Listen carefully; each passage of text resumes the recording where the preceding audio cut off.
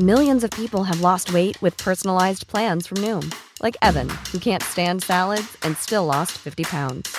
Salads generally for most people are the easy button, right? For me, that wasn't an option. I never really was a salad guy. That's just not who I am. But Noom worked for me. Get your personalized plan today at Noom.com. Real Noom user compensated to provide their story. In 4 weeks, the typical Noom user can expect to lose 1 to 2 pounds per week. Individual results may vary. Even on a budget, quality is non-negotiable. That's why Quince is the place to score high-end essentials at 50 to 80% less than similar brands. Get your hands on buttery soft cashmere sweaters from just $60, Italian leather jackets, and so much more. And the best part about Quince, they exclusively partner with factories committed to safe, ethical, and responsible manufacturing. Elevate your style without the elevated price tag with Quince. Go to quince.com/upgrade for free shipping and 365-day returns. Hello and welcome to the Roker Report podcast in association with Sunderland Community Soup Kitchen. My name's Rich Spate and I'm joined for the second of a two-part podcast series on the TFT bid for Sunderland AFC. We spoke to Tom White earlier in the week. So we kind of know that the TFT bid for the 39% of Sunderland shares that are owned by Donovan Methven is real. That has been accepted. That, according to Tom, it's with the EFL, and now the conversation is between the EFL and TFT as a group. Scott Wilson in the Northern Echoes wrote on Thursday that because of the controversy with anything to do with crypto and the fact that KLD and Sartori owning 61% together don't seem to want the deal to go ahead, that it seems dead in the water. I think seems is the operative word there. And we can't be too careful when it comes to our clubs, especially when the EFL are involved. So first and foremost, we really need to educate ourselves about who these people are. So who are the fans together? To tell us this story of the very new group of people that TFT are, I'm delighted to be able to speak with the authors of a fantastic new book, The Fit and Proper Persons. That's Martin Calladine and James Cave. Thank you for joining us. How are you both this evening, Martin? Terrific, thank you. It's great to be here, even if the subject itself is not necessarily one for celebration. No, but it is one for fascination. It's certainly fascinating if there's nothing else. And I know that you two are the people who've really had your ears to the ground on this. And James, how are you? I'm really good to be here. Thank you very much for having us on. Appreciate it. No, you're absolutely the right people to speak to because you've been tracking this group since its inception, since it kind of appeared on the internet back in December, was it? So can you tell our listeners the story, because it really is fascinating. So the Fans Together are a sporting group who wants to take over a variety of sporting clubs in addition to selling their own cryptocurrency. That's the very short version. In reality, when we've looked into TFT, we found that they're a very small organisation, for perhaps want of a better word, primarily headed up by a guy called Simon Wentworth, who is a former football coach. He's from football schools. He's run a pub. He's played poker in his time, and came up with this really sort of grandiose idea that they were going to take over sporting clubs, and in the selling of their crypto and in fan tokens, we're going to give supporters a say in how those clubs are run. They've made many lofty promises. We're dubious as to their ability to follow through on some of these incredible claims that they make. But essentially, when you add up everything they've said, their intention is to take over £1 billion worth of clubs of various sports in various different countries. But the reality doesn't look like that. As we've looked into the Fans Together, and we've followed them pretty closely since they came to prominence. Their initial claim was they were going to buy a Premier League club, and then they admitted to us, well, that was maybe more for attention and a bit of publicity than reality. Obviously, they've come back and forth. They took over, or they took a stake, more accurately, in a Greek regional second division club called FC Episkopi that they've been involved with for a couple of months, and then out of nowhere, it came to light that they were in negotiations to take over a minority stake in Sunderland, which surprised pretty much everyone. including ourselves. So you'd followed them pretty closely. It's interesting that you say they've only been involved with Episcopi for a couple of months, because it seems from the timeline that Tom set out to us that they must have very quickly turned their attention towards Sunderland AFC, because this isn't something that's just come out of the blue. This is something that clearly they've been negotiating with the brokers who are holding or marketing those shares for a few weeks, and they've certainly been in touch with Tom for a good few weeks.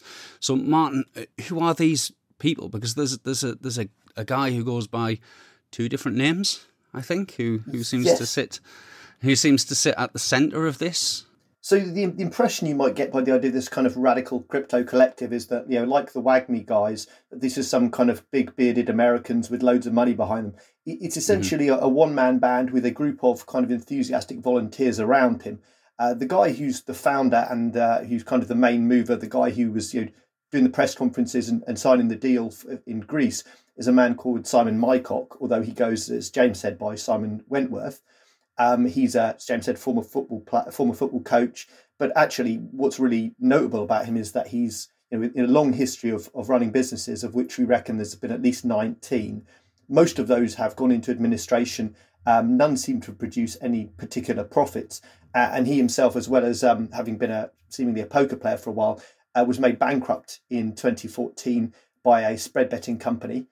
And there's nothing illegal, of course, about going by different names. It's perfectly entitled to do that. There might be a number of reasons for that. But he's a guy we've spoken to on a number of occasions, and he's really charming. He's a really interesting, nice guy. But I think we came away with the impression that he is a dreamer, and that his belief in the power of crypto and crypto collectives to enable them to buy all of these clubs. We're talking about clubs he wants to buy a top level club in Spain, in Italy, in France, Netherlands, Portugal, UK, a group that would dominate and rival City's group of clubs. So, I mean, it's the most wild ambition you can imagine at a time when crypto itself is in the toilet. And you've got basically this one guy making a lot of big promises whose business track record is very, very unimpressive, to say the least. Now, we challenged him on this, and he said, well, we've got some venture capital behind us, and we repeatedly asked him to identify who those people were or how much money they're putting in, and we got nowhere with that at all. So the only evidence we've seen is that it is a small group of individuals who have sold a few £1,000s worth of hat gifts and have somehow come up with enough money to buy a minority stake in a very small club in Greece. Beyond that, the gap between that and their ambition and the idea that they can somehow buy into Sunderland is a massive gap, and we don't know how they plan to fill that if they can. That's interesting and worrying. The vehicle that they've chosen is this decentralized autonomous organisation, the DAO. It's an organisation that isn't an organisation, doesn't seem to have any legal basis in the UK. Can you tell me a little bit more about what DAOs are and how they're meant to function, and whether it is even possible for them to own anything, let alone a share in Sunderland Football Club? Well, there's two views. One their view is that DAOs are the future and are inevitable and will change the whole way that all businesses operate.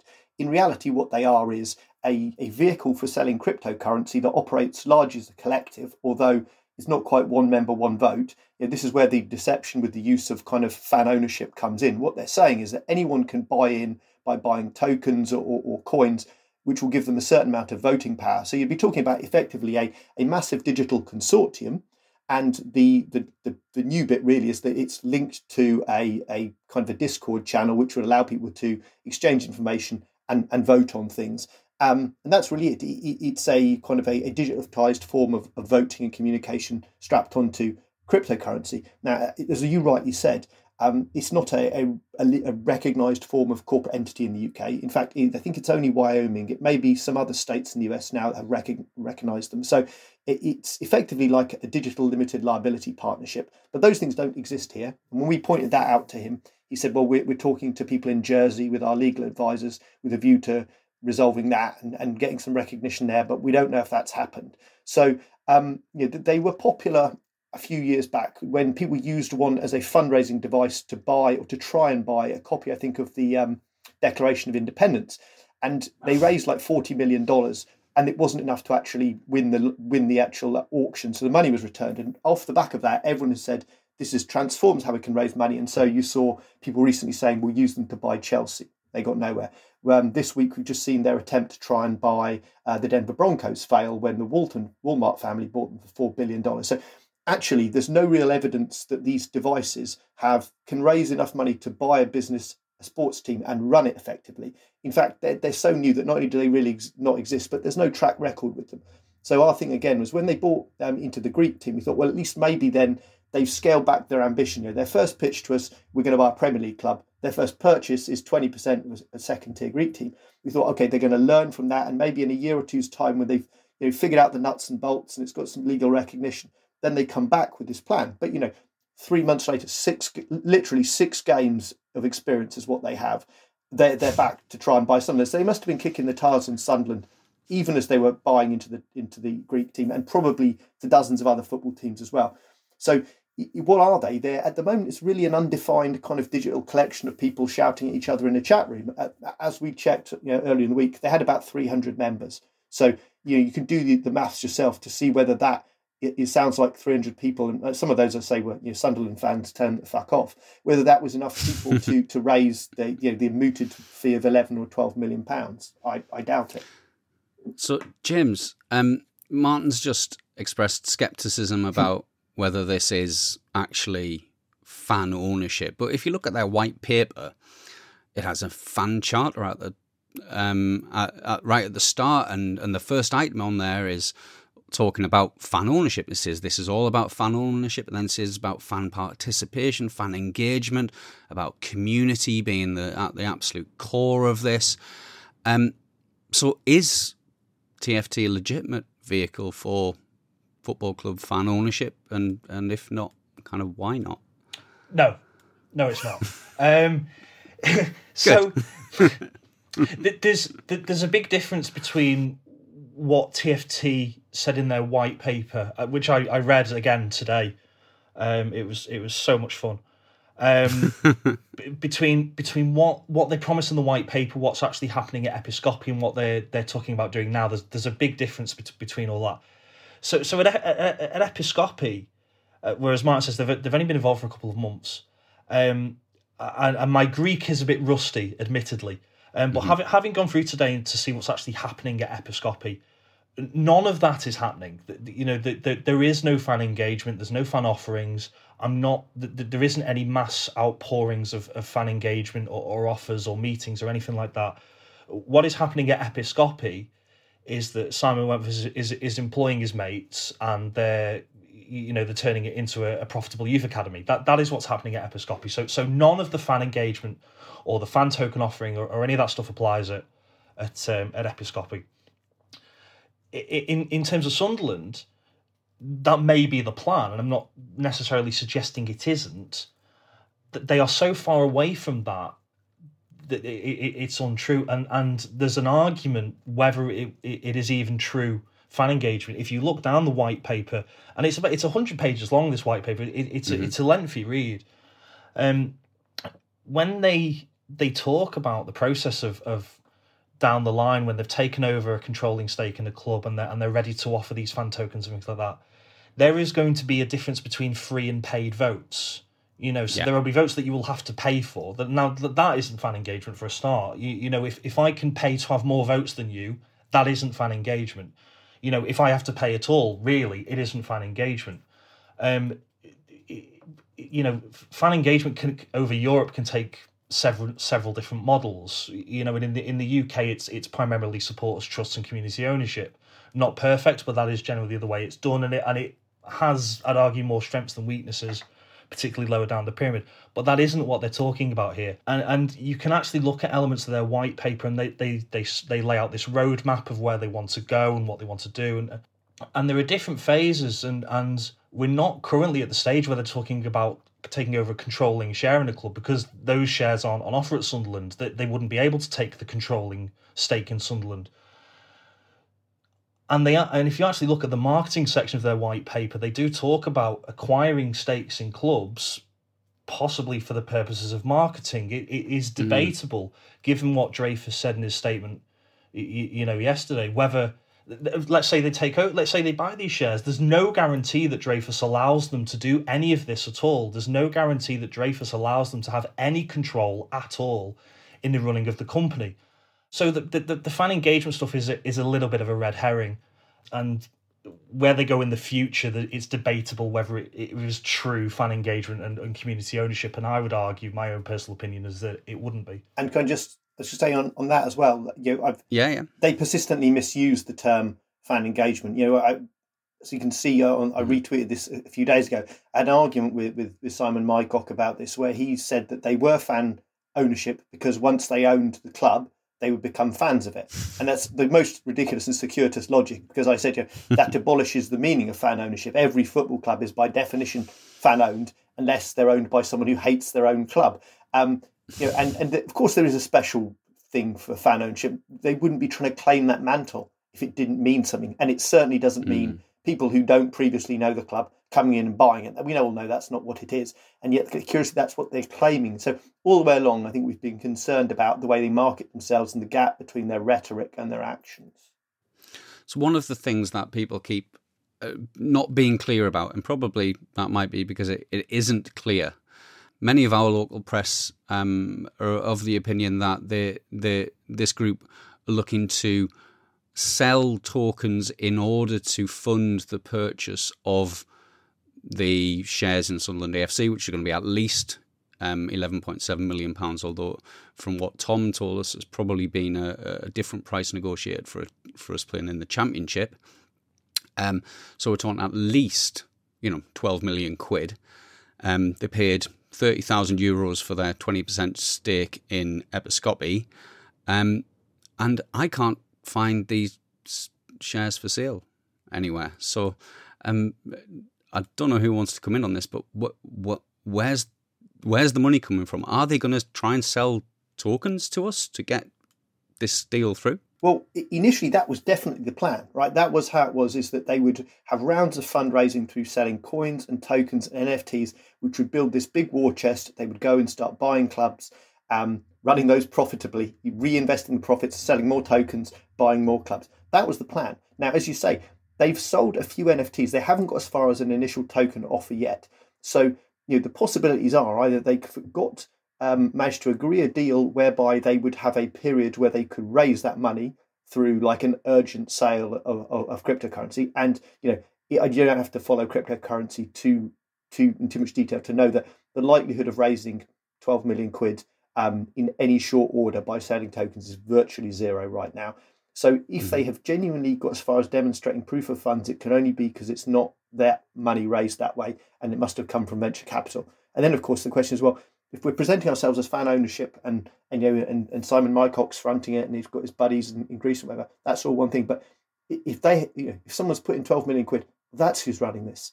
Who's that person? Mm-hmm. What do they want? What are they involved in?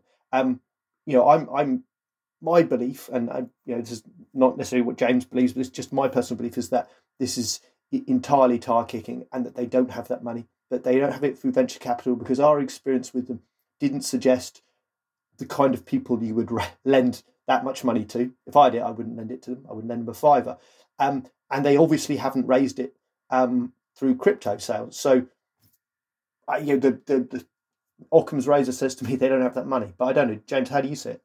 Yeah, they broadly agree. Look, I listened to your interview with Tom, and he's an excellent journalist. If Tom says it's gone to the EFL, then I've no reason to disbelieve him. If Tom, then that's fine. I can accept that. But for it to have gone to the EFL, then there must be proof of funds. If it's gone to the EFL, they must they must believe that they can reassure the EFL that they can have the funds if they're going to take a controlling stake in the club.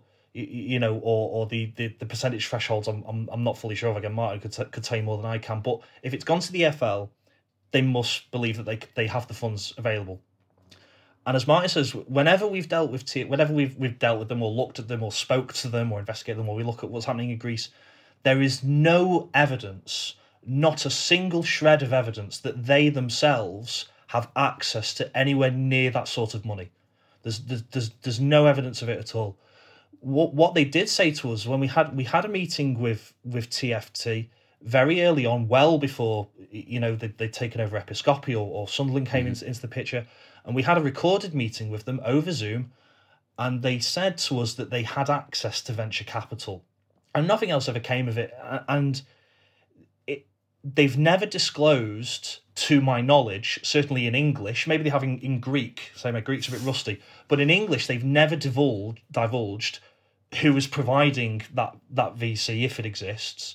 And if I was a Sunderland fan and this deal is anywhere near going ahead, I would be screaming from the rooftops wanting to know where the money is coming from, because TFT have never demonstrated that they have it. Well, that's the thing that I think a lot of us at Roker Report can't get past, really, is these shares were with a reputable London share broker, Donald and Methven. We might not like them. They're not daft.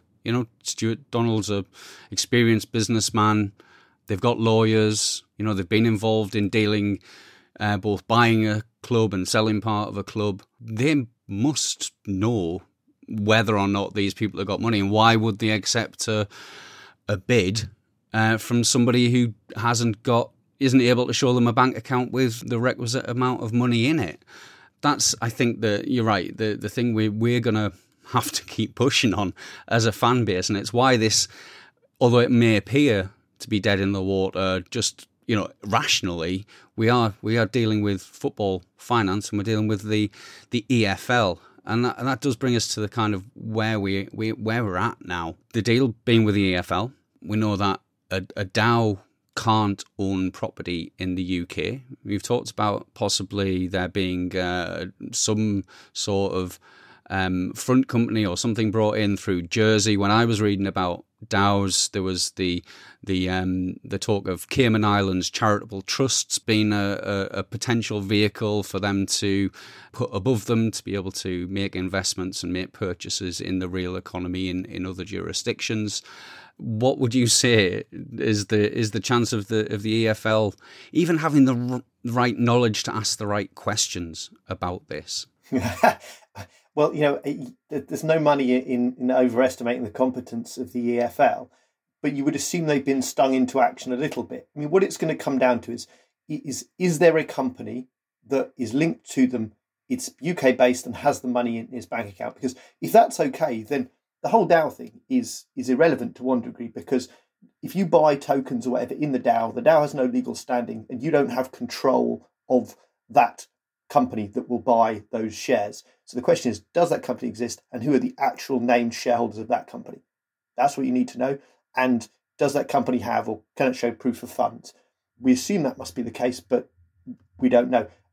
I still come back to, you said, these guys are not daft, but it really isn't that long ago that Manchester City signed up and launched a global cryptocurrency partnership with a company that doesn't even exist and is linked to a multi-billion-pound fraud.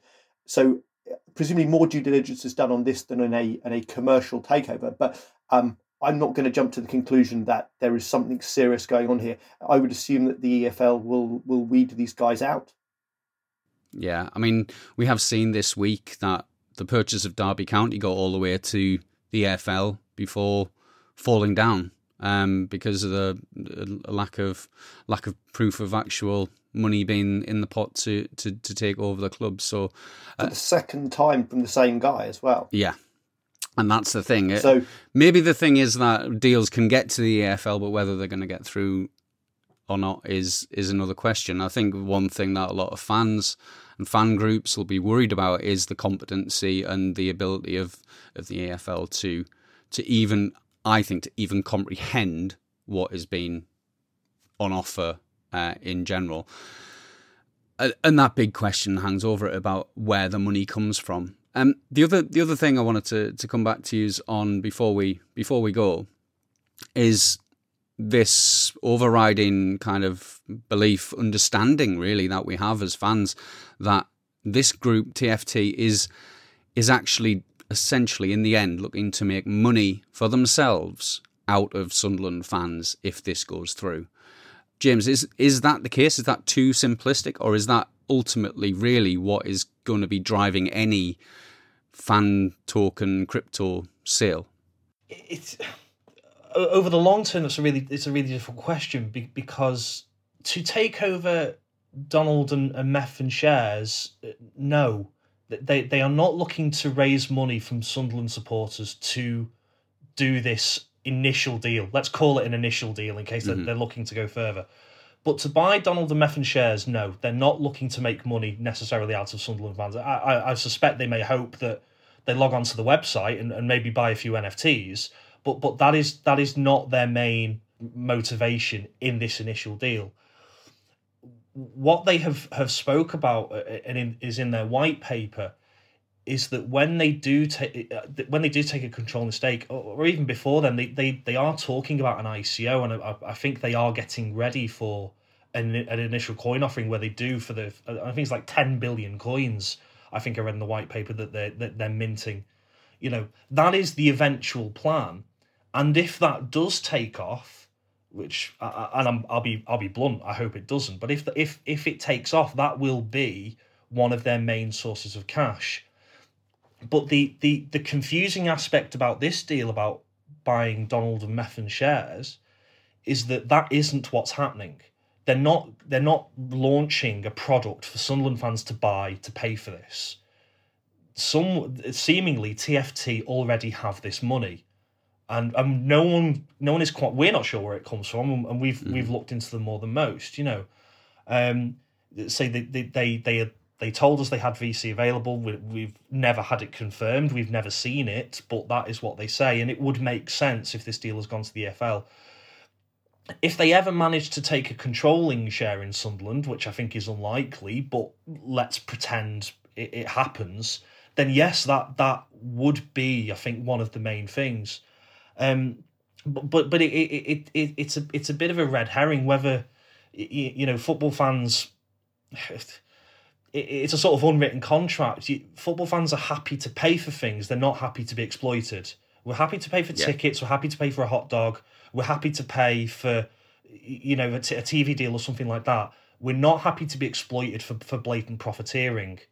And I think what TFT are proposing is a pretty thin line. Well, I can't disagree with you on any of that. Having, you know, looked into this in a reasonable amount of detail, having kind of tracked crypto and the football industry and the relationship, there aren't too many examples out there of even the lightest touch, non-kind of share-linked tokens having much success. And also, you know, there's the legal case against the Arsenal socios that showed that they were actually essentially financial products that weren't being marketed properly. So, again, I'd just like to thank you for both your time and expertise, and give you the opportunity, really, if there's anything that we haven't talked about in the last few minutes, just to kind of, if there's something that you want to communicate to Sunderland fans about TFT or about this deal that you think that we need to know. Martin, is there anything, or have we got through the only little things I would just add is to underscore that the business track record of these people is very poor, in my view, and the plan has always been big, multiple clubs, which means that, you know, just as they try to roll Episcopi into this purchase, Sunderland or a minority stake in that would be part of then an attempt to then roll up into bigger thing elsewhere. They're not happy with just owning a part of your massive, historically significant club. They want to form a global group financed by billions of pounds worth of cryptocurrency sales. You'd be only if it ever happened, you'd be only a kind of a small part, a small cog in that bigger wheel, albeit perhaps a entirely fantasy wheel. Yeah, and James? Martin's the brains of the outfit, you see, and sort of sums it up nicely than I can. So, but to digress, let me I know we spoke a little bit about TFT a couple of days ago, because I came across something today that is just too good not to share.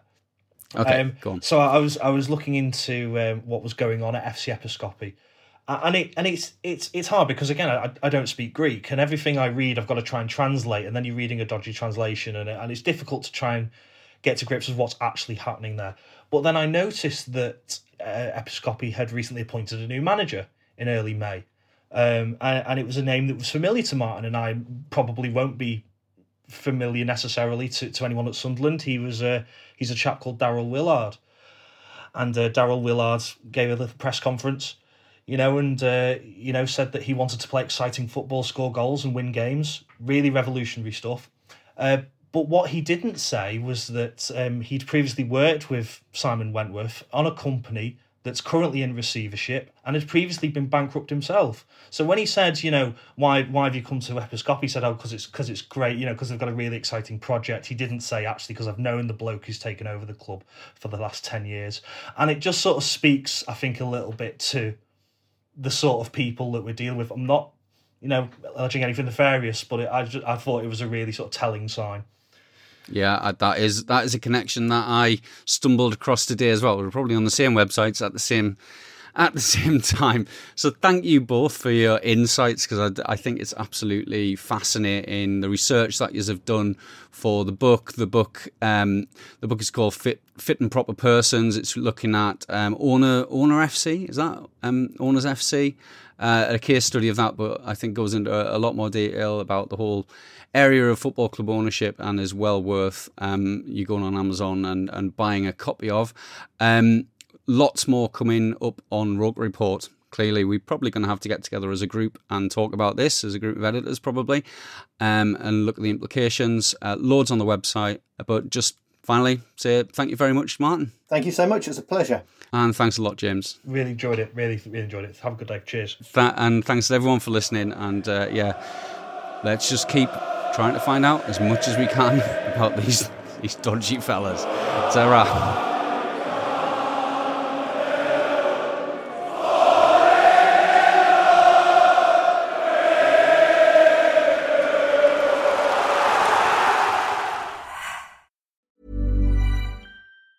Normally, being a little extra can be a bit much, but when it comes to healthcare, it pays to be extra. And United Healthcare makes it easy with Health Protector Guard fixed indemnity insurance plans. Underwritten by Golden Rule Insurance Company, they supplement your primary plan, helping you manage out-of-pocket costs without the usual requirements and restrictions like deductibles and enrollment periods. So when it comes to covering your medical bills, you can feel good about being a little extra. Visit uh1.com to find the Health Protector Guard plan for you. Planning for your next trip? Elevate your travel style with Quince. Quince has all the jet-setting essentials you'll want for your next getaway, like European linen, premium luggage options, buttery soft Italian leather bags, and so much more. And it's all priced at 50 to 80% less than similar brands. Plus, Quince only works with factories that use safe and ethical manufacturing practices. Pack your bags with high-quality essentials you'll be wearing for vacations to come with Quince. Go to quince.com/trip for free shipping and 365-day returns.